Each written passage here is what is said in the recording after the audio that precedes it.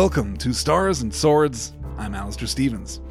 In this episode, we move into part 2 of V.E. Schwab's The Invisible Life of Addie LaRue, but before we get to that, a little business, including a minor confirmation of an idea that I floated on last week's show, namely that I could shake up the scheduling for this series and cover the novel in 5 weeks rather than 6, so we could end on Addie's birthday, March 10th. And yep, that's going to happen. We're going to cover part 3 next week, then parts 4 and 5 together, which will be a long episode, I suspect, and parts 6 and 7 in the final week. Those 2 episodes will be long, which will hopefully make up for a slightly thinner reading this week, and therefore a slightly shorter show. That, at least, is the plan. I'm also genuinely thrilled to announce that the poll for the next book we're going to cover on Stars and Swords has already closed, and the winner is Catherine Kerr's 1986 Celtic fantasy Daggerspell. It is 1 part adventure romance, 1 part fantasy historical, 1 part exploration of destiny and reincarnation and the ties that bind us together. I think Kerr is a genuinely great writer, and this world building is not only some of the best you'll ever see, but some of the most original. So I encourage you to go and pick up your copy from your local library or from an independent bookseller of your choice. Perhaps a bookstore in Manhattan, for example, owned by a diffident young man with secrets yet to unfold.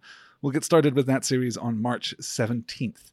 I'll confirm a schedule when we get a little bit closer to beginning that series.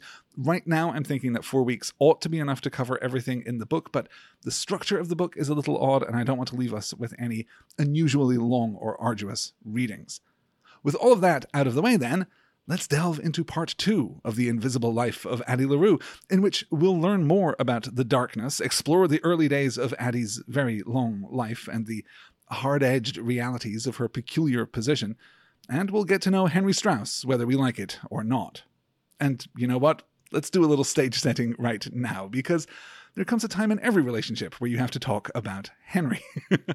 It's no surprise by the time that we end this week's reading that much of this book will be oriented around or caught between a strange kind of dysfunctional love triangle. Luke and his powers of the darkness on one side, and Henry and human warmth on the other. And I certainly don't say that to diminish the ambition of the book, but there is a degree to which Addie, blurred across the centuries of her life, will be pulled between these 2 extremes. And that's something of a problem, because while Luke is dangerous and seductive and sexy, which is easy because evil is always going to have the benefit of style, Henry is less so. Henry just is. He doesn't make that much of an immediate impression besides a kind of genial presence. More specifically, his appeal to Addie, at least in the first instance, isn't so much a thing that he is, but a thing that he can do. It's about her, facilitated by him, which is absolutely a common, if not exactly desirable, way of writing a romantic relationship, particularly of rounding out a romantic triangle. And if Henry is a little flat, a little commonplace, a little underdeveloped, and that's not all that Henry is, to be clear, but he certainly is all of those things, he suffers still further from direct contrast with Luke, who is all dynamism and presence and mental real estate. An ambitious reader with a pen and a paper could certainly count up how many times Addie thinks of each of them through the course of the book. So let's be clear, to many readers, Henry is a problem. For 2 reasons, in fact: who he is, and, to a lesser but in some ways deeper extent, what he does. We're supposed to be invested in his relationship with Addie, as well as, and this is the greater challenge, being invested in him personally, and not every reader can bridge that gap. And I say this to reassure you that while I don't think that Henry is completely successful, I do think that Schwab is crafting him with a great deal of intention and specificity, both in terms of his character and in terms of the unfolding plot. We don't have enough yet to really understand him, though we can make some interesting inferences from what's presented in this week's reading. And I guess what I'm saying is that I think the book is doing something important, and though it may not entirely work, I think there are some interesting things about Henry that are waiting to be uncovered as we move through the rest of the book, and a lot of that is going to depend on how we read and interpret this text. So if you find him a little flat, a little dull, a little self-involved, I see you. You're not wrong. And maybe the execution isn't all it could be, but also it is just possible that there is a beating heart somewhere under the layers of, I don't know, we can only assume sweater vests and self-pity. We will get to it, I promise. We open the second part of the novel, though, with the next of our curated pieces of art. This time, a painting called One Forgotten Night by Samantha Banning. It's an image of a night sky adorned with 7 small white stars, and the background tells us that it was painted as a part of a series in which the artist, quote, imagines her family, friends, and lovers as different iterations of the sky, end quote. And we know enough now to speculate that it was inspired by Addie, painted one night, and then rediscovered by the artist the following morning, with no memory of how it came to be, thus the title. And of course, we'll meet Sam in just a few pages and return to this enigmatic picture. We pick up, unexpectedly, with Henry. The first part of the book has accustomed us to moving back and forth in time, but there wasn't an indication that we were going to completely break with Addie's POV until this chapter, and it's a little unsettling. The narrative mode is similar enough to Addie's that it feels as though it overlaps, but it is subtly different. And of course, Henry is a very different kind of character. His control over the narrative is much less absolute, and his point of view much less specific, much less strident. He is a more reactive character, at least through the bulk of this book, than Addie is. Just as importantly, in this section, we're also going to be introduced to Henry's supporting cast, and they're successful, I think, in their way. B is a rock star and makes an immediate impression on the page, and besides Addie, B might be my favorite character in the book, honestly. Quote, they stand there, in the middle of the store, 2 20-somethings in a preteen embrace, and maybe once upon a time B would have leaned a little harder, made some speech about finding someone new, about deserving to be happy again. But they have a deal. She doesn't mention Tabitha, and Henry doesn't mention the professor. Everyone has their fallen foes, their battle scars. End quote. And apart from the conspicuous mention of a deal here, a contract between 2 people from which they both benefit in their own way, besides that, this is just an excellent character sketch, I think, and a poignant contrast with Addie, because there's enormous warmth and empathy and connectivity here generated by a shared history, a knowledge of each other that goes as deep as the bone. And what's more, a lovely significance given to this aromantic connection by that history. Much later in this book, we'll be able to wonder about why exactly B and Henry's relationship looks like this, why it works like this, and I think we'll be both relieved and impressed that it's written with this delicacy and specificity. And look at me, I sound like the narrative voice of the book. Observe this thing, and later we will have feelings about it, but not yet. And now that I think about it, it's not a coincidence, I suppose, that I should move into that voice. I mentioned last time how one of Schwab's most interesting techniques is exactly that kind of oracular glimpse of the future, and I also began my description of this book by saying that it loves a late reveal, and I think that the former is in large part a product of the latter. Schwab claims that she sometimes writes her books backwards, which gives ample opportunity, obviously, for this kind of foreshadowing, and more than foreshadowing, a conscious promise to the reader that this element will pay off, will have significance, will impact the flow of the story. And it's interesting that the structure of the book, this fondness for the late payoff, is forcing my commentary into a similar narrative mode. This will be important. We will have feelings about it, but just not yet. In any case, we have this moment of interaction between B and Henry. We have the acknowledgement of battle scars and old wounds, and we're introduced to the idea of Tabitha, and more interestingly, perhaps, of the professor, which sketches a lot of what we want and need to know about B. Most importantly, though, we see 2 things operating together here. Once upon a time, B would have pushed, but now, in a world after fairy tales, they have a deal, separating those 2 ideas in time, but not in theme. They are part of the same world. The accumulation of history here, the accretion of intimacy between these 2 people, has carried them away from fairy tales into something more mature, yes, but also less emotionally immediate, but more emotionally sophisticated, something more adult, but something more compromised. And, of course, we think of Addie, who, without that accumulation of history, is unable to move on from the fairy tale. And maybe that's better? Maybe, at least, it's more immediate.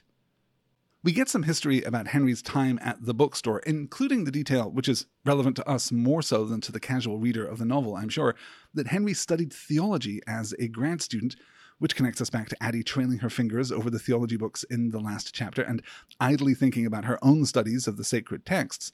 but also points to an absence in the book. As I said last week, this book will refuse to even hint at a theological schematic of the world, which makes this choice for Henry a strange one.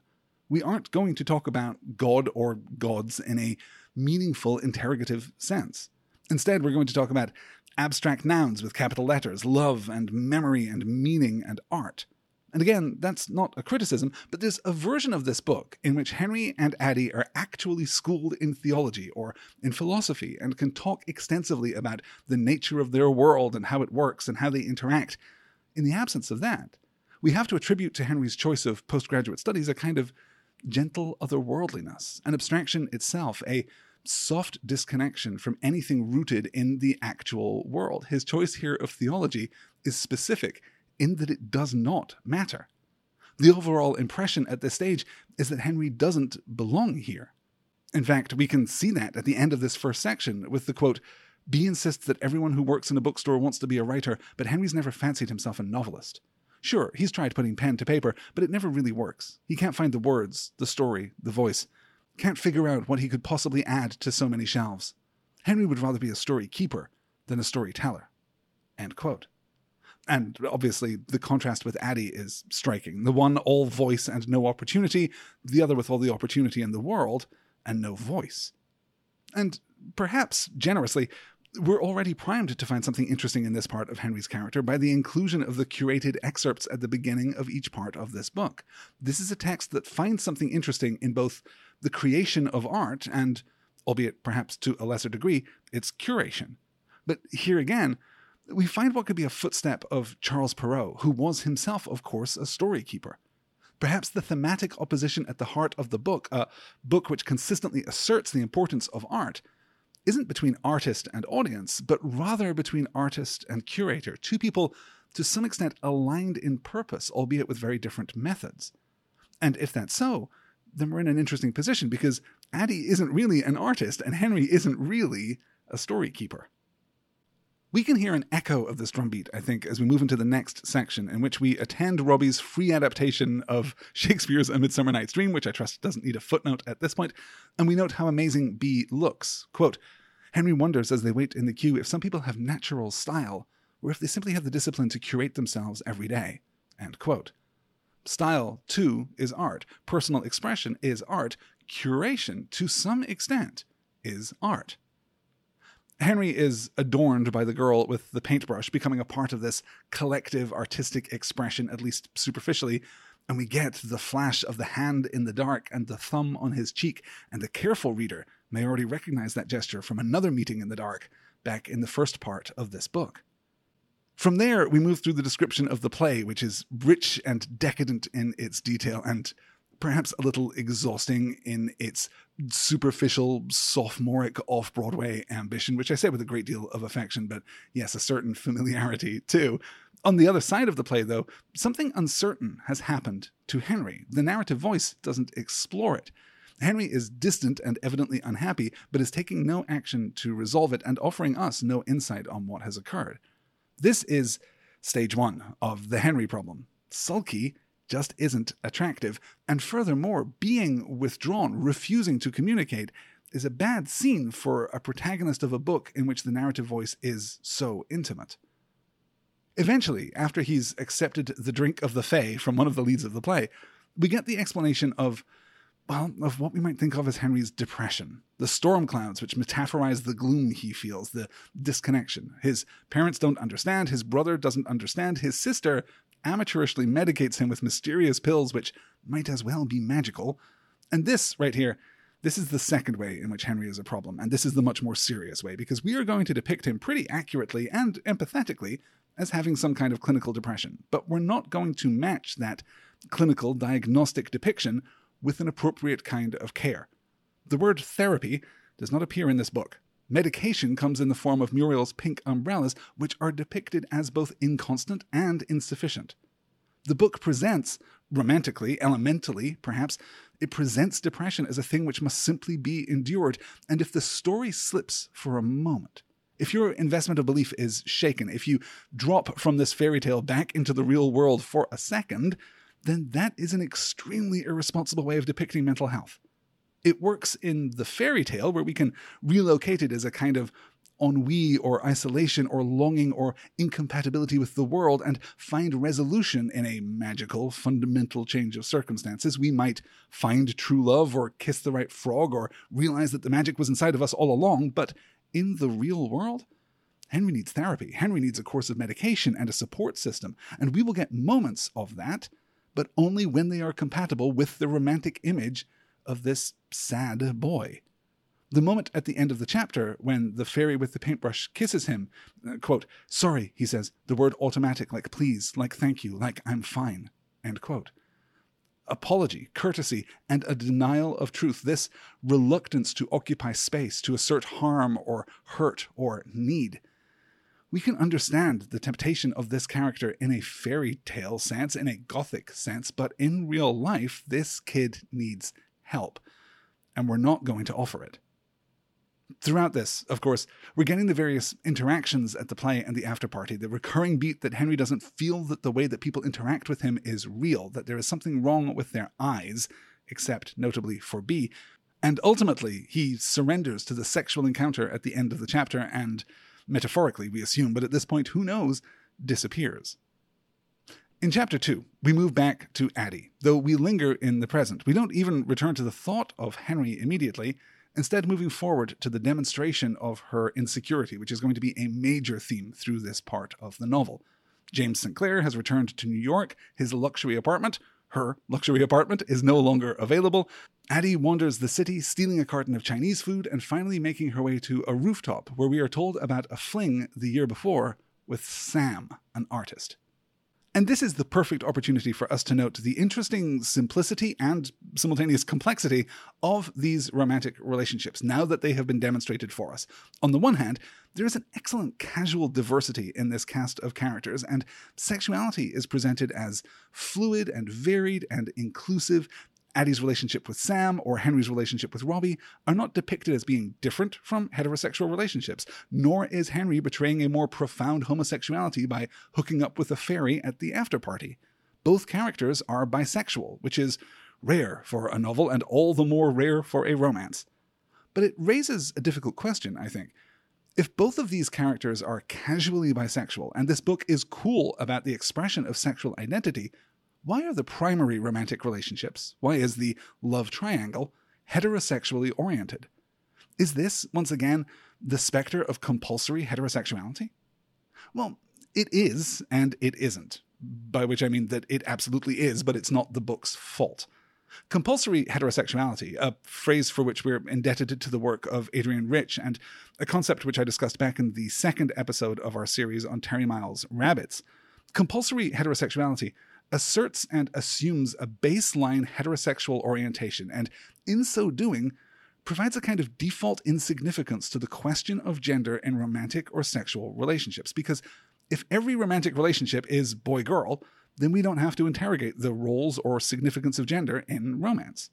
And though compulsory heterosexuality itself is harmful, that ability to assume a baseline insignificance can be helpful to the author because it forces the reader, it forces the narrative itself, to skip over gender and get to what is specific, to get to character. If we gender flipped one of these characters, and I know, even by saying gender flip, that I'm implying the existence of a gender binary here, but for reasons we will discuss later in this series, this is a book that asserts a pretty clear gender binary. If we gender flip either Henry or, perhaps more interestingly, Luke, then we are immediately making a series of powerful narrative moves, opposing or assimilating our notions of masculinity and femininity with darkness or with light, with the past or with the future, with sincerity and insincerity, with good and with evil. The nature of the romantic triangle changes in that it becomes primarily, albeit superficially, about gender rather than about character. What does it mean that this old god who deals and manipulates and hungers is presented as a woman? Or what does it mean that Addie's connection to memory and presence and comfort and the hope of a real present love is a woman? And though we should have means of talking about gender and metaphor and symbolism, it sucks that such a reductive, primarily gendered interpretation would be inevitable. All of which is to say that compulsory heterosexuality is restricting the kinds of stories we can tell, but that isn't, I think, the fault of this particular book. Addie takes refuge on the rooftop, and Sam shows up with friends, and we get the repetition of an idea that we saw in part 1 with Toby first, and then again with Isabel. When someone repeats the same thing to Addie, separated in time by forgetfulness, it is proof that that is indeed an authentic thought, a genuine insight that occurs spontaneously each time. Quote, "These days, everyone's looking down," muses Sam. "It's nice to see someone looking up." End quote. And here we're really leaning on the isolation of New York City from the natural world. The absence of stars has led to a more subtle and pervasive forgetfulness. And of course, we're tempted to immediately think of the night sky painting from the beginning of this part and to Addie's constellation of freckles. The absence of stars from the rooftops of the city has caused people to stop looking for stars.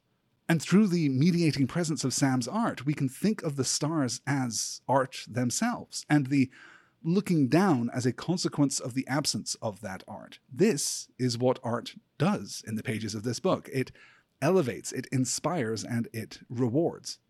And again, what's interesting here is the absence of the schematic, I think. It would be common in another book to have the stars stand in themselves as a metaphor for God, or for a profound infinitude, or for the grandeur of the universe and of the natural world, but here, the stars themselves are sufficient. Art itself is sufficient. Art is not pointing toward a greater referent. It is itself. One last thing we'll note, because it'll come up later if we aren't already thinking about it, but the stars in the night sky are separated, the one from the other, by the darkness. And the brighter the lights of the everyday world, the light pollution of New York City, for example, the fewer stars sparkle, and the more oppressive the darkness becomes. In this way, we might infer a value to the rarity of art, that one of the things that makes a piece of art special is everything around it which is not art, which is not intentional, which is not special. We cut from there to Paris in 1714, where we draw comparisons between Addie and any impoverished woman of the time. The assumption that she is a sex worker is all but immediate, reducing her worth as a person to her utility as a sexual object, but then we pivot to the understanding that her circumstances mean that not only will she be alone, separated from other people except in fleeting moments, but that she cannot integrate into society. She can't interact with society. She can't live in town or take a job or even rent a room. And this might point us in another direction. This might give us another lens through which we can understand this book as a text. Last time, we talked about how to interpret this book as a fairy tale and demonstrated, I think, a couple of the ways in which that reading is both validated by the text, and it will be validated again many times in this week's reading, and also how looking at this book as a fairy tale gives us new interpretive perspectives to better understand what is happening. We are meeting the book on its terms. But the fairy tale is not the only lens through which this book can be understood. Let's consider for a moment how this book works, or does not work, as a study of capitalism. Louis XIV of France, the Sun King, dies in September of 1715, just over a year after Addie makes her pact with the darkness. By some historical measures, this death marks the beginning of the Age of Enlightenment, the political and philosophical movement across Western Europe that leads scientifically and economically and legally to the modern Western world. This isn't cause and effect exactly, and certainly some historians draw the beginning of the Enlightenment earlier than the death of Louis XIV, but it is certainly a turning point in the history of France, leading directly to the Revolution some 70 years later.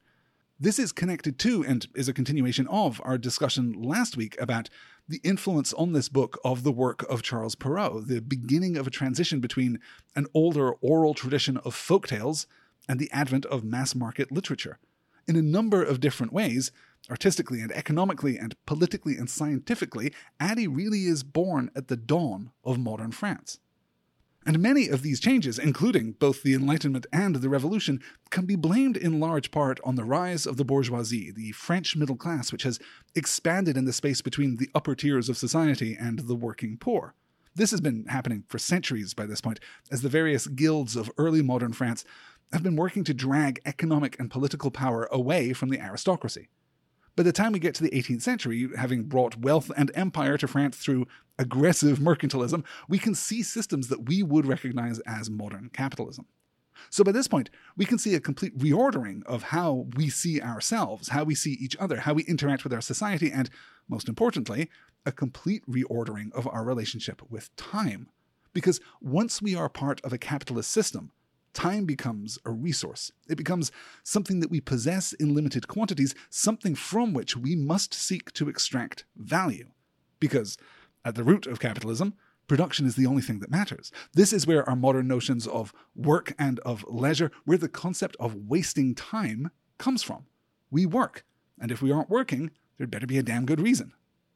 And this is where the perspective gets narratively interesting, because Addie has nothing but time, but no means of production. She cannot work, she cannot create, she cannot produce value for the capitalist system. And because of her inability to amass possessions and resources, she can't even interact with capitalism as a kind of economic apex predator, hoarding and redistributing wealth at the highest levels. But for all that, this is what I think is really interesting. The Invisible Life of Addie LaRue has very little to say on the subject of capitalism. We like luxury and comfort, but also we're cool and single and bohemian enough that we don't need luxury and comfort. Money seems to come easily enough, even to a guy who's running a small bookstore. At least his poverty is somewhat informed. And he's running a physical bookstore, you guys, in one of the most expensive pieces of real estate on the planet. In fact, now that I think about it, that's another example of the same underlying issue. In a naturalistic novel, in a novel that is seeking to say something about our real world, the day-to-day mechanics of life in the 21st century, particularly life in modern New York, then Henry's bookstore shouldn't be in business. It shouldn't exist. And if it does, there needs to be a narrative provision to enable that existence, an explanation as to why it is still there. But again, the book doesn't care about these things. And between the heaven of theology and the hell of capitalism, we are beginning to get a real sense of the bounds of this book, a real sense of the type of story we're reading and what it cares about. And what it cares about isn't theology, and it isn't capitalism, and it isn't history, really. What it cares about is people. Addie's bird is cracked, and she is struggling to survive in Paris. We get the brief passage where she seeks shelter at the church, deciding that there must be a light to balance out the darkness, but the priest bars her entrance and locks the door, emphasizing again what kind of story this is. And between this passage and the next, in which Addie sells her virginity for the price of 10 sol, we get an important sense of Addie's modernity, a more full sense of Addie's modernity than we gained even in last week's reading. And not 18th century modernity, not 18th century contemporaneity, but real, assertive, self-possessed 21st century modernity. She does not believe in God and in the church, though it is a casual, non-political disbelief. She seeks her own sexual pleasure. She rejects the shame so deliberately overlaid upon it by centuries of oppression, and specifically by the judgment of her own mother.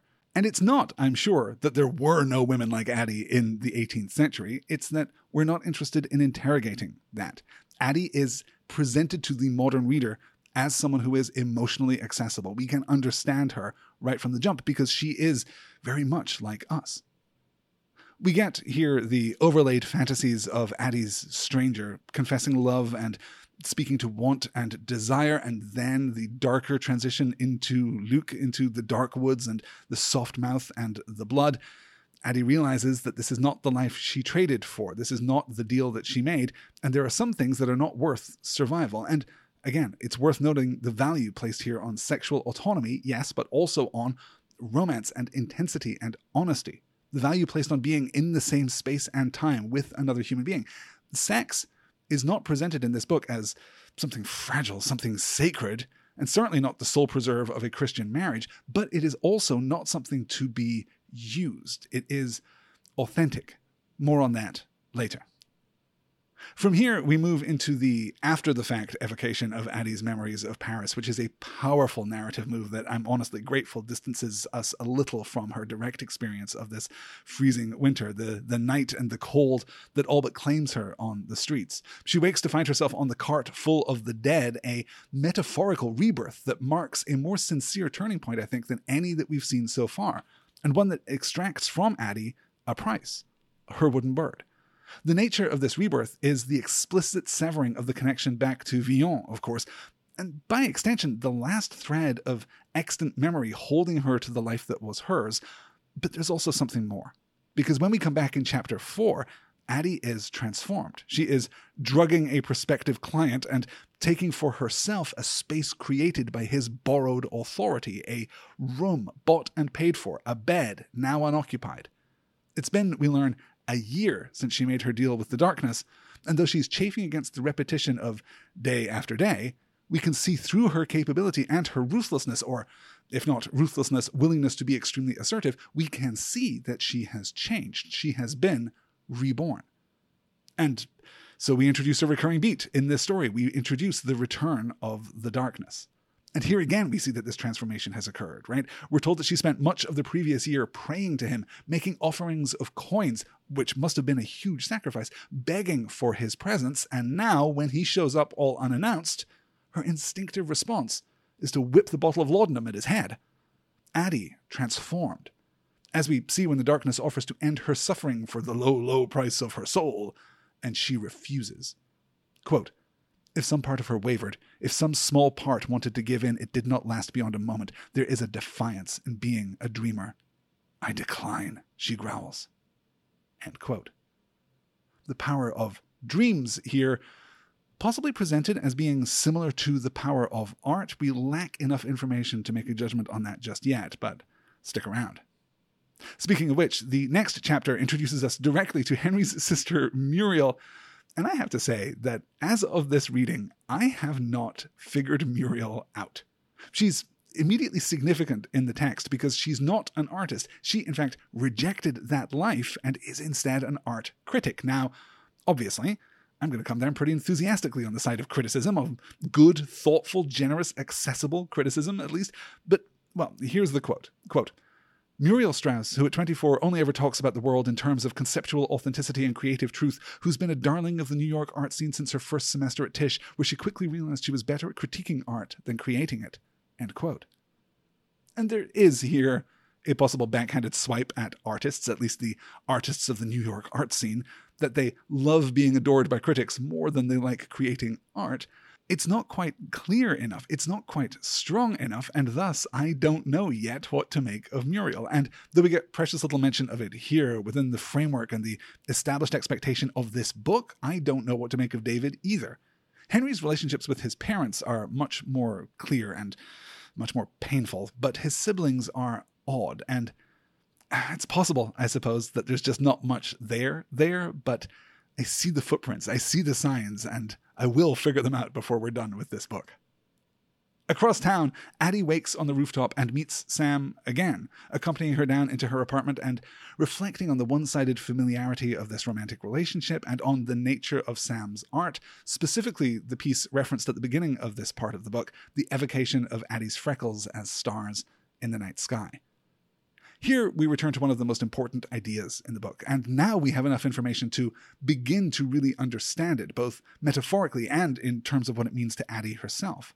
Addie is captured in Sam's art, and there's enough there. The idea itself is strong enough that Sam now recognizes part of that art in Addie, and it feels like familiarity. That reciprocity, that seeding of oneself across the world through the mechanisms of inspiration, and then the recognition of oneself in those fragments. This is true of Addie, of course, but it's so clear in Addie's case because of the negative space of absent context around her. With no other impression made on the world, the tiny marks that Addie leaves are easier to see. But we can only infer that these marks are made by everyone all the time, or at least made by everyone who cares about art, everyone who can sink into that world. Addie, though tempted to stay, leaves Sam's apartment and reads for a moment the Odyssey at a sidewalk cafe. Quote, "Here, Odysseus thinks he's heading home to be reunited with Penelope after the horrors of war, but she has read the story enough times to know how far the journey is from done. She skims, translating from Greek to modern English. I fear the sharp frost and the soaking dew together will do me in. I am bone weary, about to breathe my last, and a cold wind blows from a river on toward morning." End quote. A fun detail here is that Schwab is borrowing and attributing entirely to Addie the very popular and successful 1996 Robert Fagel's translation of the Odyssey. So if you enjoy that prose, you can pick that book up too. We see in this quote the bringing together of Addie's memories of Paris and her current existence in New York, the blurring of the blank spaces between the chapters of this book, the cold of the streets, the cold of the rooftop, though, of course, unlike Odysseus, Addie is not returning home. And perhaps that's why the book isn't working for her. Rather, we're told, quote, She wants to be stolen away, wants to forget, a fantasy or perhaps a romance, end quote. And this returns us to the transportive power of art, just like Addie's trip to the movies or Henry's experience of the theatre earlier in this part of the book. We cut back to Paris a full year after the appearance of the darkness and the throwing of the laudanum, and Addie cleverly infiltrates a dressmaker's shop. She tries on masculine clothing, the, quote, armor of their fashion, end quote, but finds it a bad fit for her because she's just so gosh darn feminine, which is perhaps another nod toward the gender binary as it's presented in this book. Quote, the men in Paris are soft, even pretty, but they are still men, end quote. More on that, I think, as we go forward. Leaving the shop, Addie once again meets with the darkness, who offers to escort her. She agrees for a series of practical reasons that really only apply if you're a real member of society and you have a reputation to protect, but ultimately reaches the truth. Perhaps she is lonelier than she would say. Perhaps an enemy's company is still better than none. And though that may be true, we must note that Addie has continued to change, continued to find her strength in this new way of life, because rather than rejecting the darkness's offer as she did the year before, out of spite and defiance, now she has a reason to keep living. She's seen an elephant, and there's so much more to see. Quote, Addie grins at the shadow then, a small feral smile, all teeth, feasting on the way the humor falls from his face. It is a small victory, and yet so sweet to see him falter, even for an instant. End quote.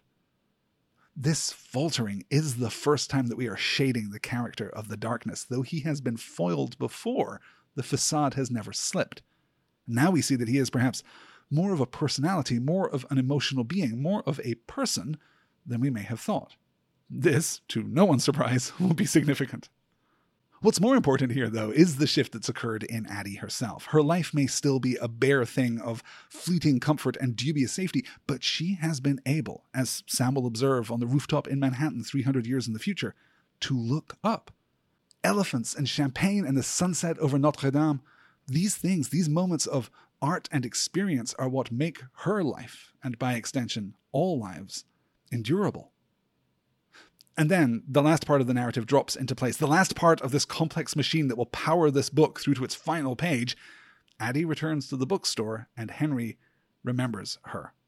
And I'm not going to quote, for obvious reasons, the entire page which follows thereafter, but it is beautiful and confounding and bewildering and dizzying. The repetition of I remember you, I remember you, I remember you is so simple and so powerful in that simplicity that I think it is a really masterful piece of writing in a book that, again, is just beautifully written start to finish.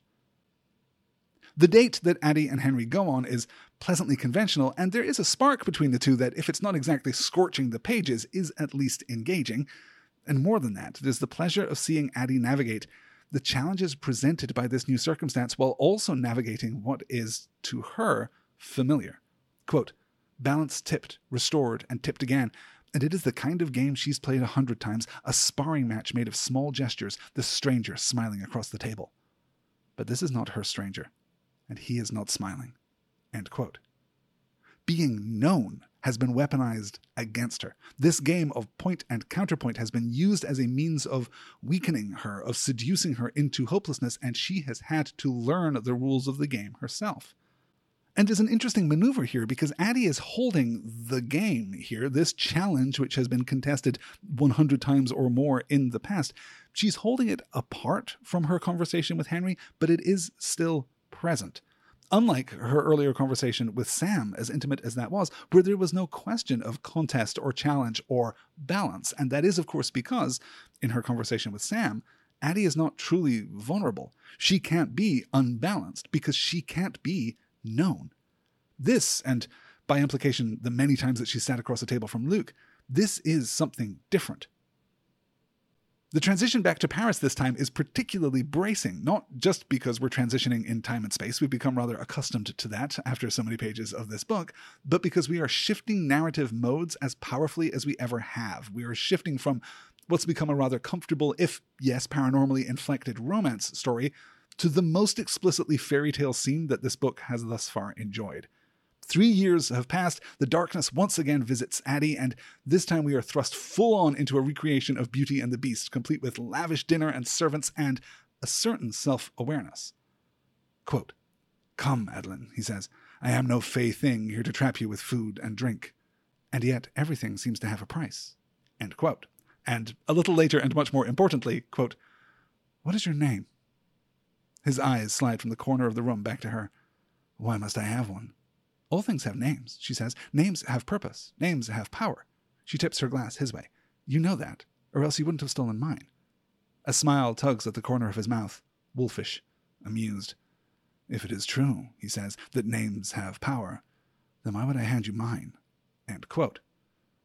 The traditional power of names in fairy tales and in the old stories is well documented, of course, and it seems that Addie understands this as well. She must have been reading her Perrault during her time in Paris. There's no reason, of course, for the darkness to have taken her name as a part of their original deal, assuming that her name too would fade as quickly as the memory of her face. But names do have meaning, almost axiomatically. Names are an encapsulation of identity, a symbol of meaning that is specific and is personal. And it's interesting to speculate on Addie's meaning in that last quote when she says that names also have purpose. I mean, names do have a purpose. They indicate the referent. They mean the thing to which they belong. But perhaps Addie has a broader meaning in mind, a way in which the name forces change in the subject. The name may be active. Certainly, we've observed a change from Adeline to Addie. In fact, let's put a pin in this idea and continue to watch how names influence character, because we're about to finally give the darkness his own name, which we'll use throughout the rest of the novel. Luke, which comes from the Latin for light-giving and is, as Addie says, etymologically connected to Lucifer. We're ironically associating the fallen angel of the same name. So there's a poetic inversion happening here, echoing the biblical inversion that the darkness which has haunted and pursued Addie is named for the light. Is this an attempt to redefine the darkness, per her previous statement about the power of names? We can also think here of the servants of the house, none of whom are given names, none of whom are therefore treated as though they are individuals or real people, not even by Addie. They are simply puppets, as Addie notes, under Luke's power. Luke again tells Addie that their deal can be concluded at any time. She just has to hand over her soul. But here we are concluding the 3-beat of this week's reading, having begun in hot defiance and matured into the love of life and novelty, and now returning to that defiance, but of a colder and more personal sort. Quote, "If you'd only given me what I asked for, I would have burned out in time, would have had my fill of living, and we would, both of us, have won. But now, no matter how tired I am, I will never give you this soul." End quote. And what might we make of that specific pronoun? This soul, not my soul? Is Addie perhaps feeling less than human? If so, what does that mean for our understanding of the currency of trade? And of course, that deal, we would both of us have won, echoes Henry's deal with B, a much more prosaic kind of deal, of course, but the idea that deals are made all the time. I give a little, you give a little, we both benefit. It is Luke's unfair exploitation of Addie's vulnerability that has really soured this deal. From there, we conclude this week's reading rather swiftly, with fragments that'll be picked up in the next chapter, moments which point toward the shape of the rest of the story, the brief fragility of Addie's date with Henry, a date which continues on late into the night as they hold on to what Addie fears could be temporary, though at last she's able to tell him her name, to speak the word and to have him repeat it. And then we're back in Paris in another July on another anniversary, and Addie has prepared for the semblance of a comfortable life in an attempt to win the next round against Luke, but he doesn't come, denying her the punctuation of his presence, the only real way of marking time in this endless run of days, and denying her too the fleeting moment of recognition and acknowledgement that he alone gives her. And finally, centuries hence, we get the very short chapter of Henry walking home, thinking Addie's name, and the mystery of the woman who looks at him and sees him only as he is. More on that, too, next week, when we'll discuss part 3 of The Invisible Life of Addie LaRue and get to know a little more about Henry and his friends, spend some time with the worst character in this book, and finally tell the truth. And if you enjoy the work that we do here and you'd like to hear more of it, then I recommend heading over to patreon.com/nextword and pledging your support, because not only will that continue the existence of this show, but it will also get you access to some imminent and overdue bonus episodes. This week, a pre-recorded discussion of the first season of the Rabbits podcast, and then next Saturday, February the 24th at 8 p.m. Central Time, I'm going to host a live discussion on the Next Word Discord server about the fantastic 1992 movie Sneakers.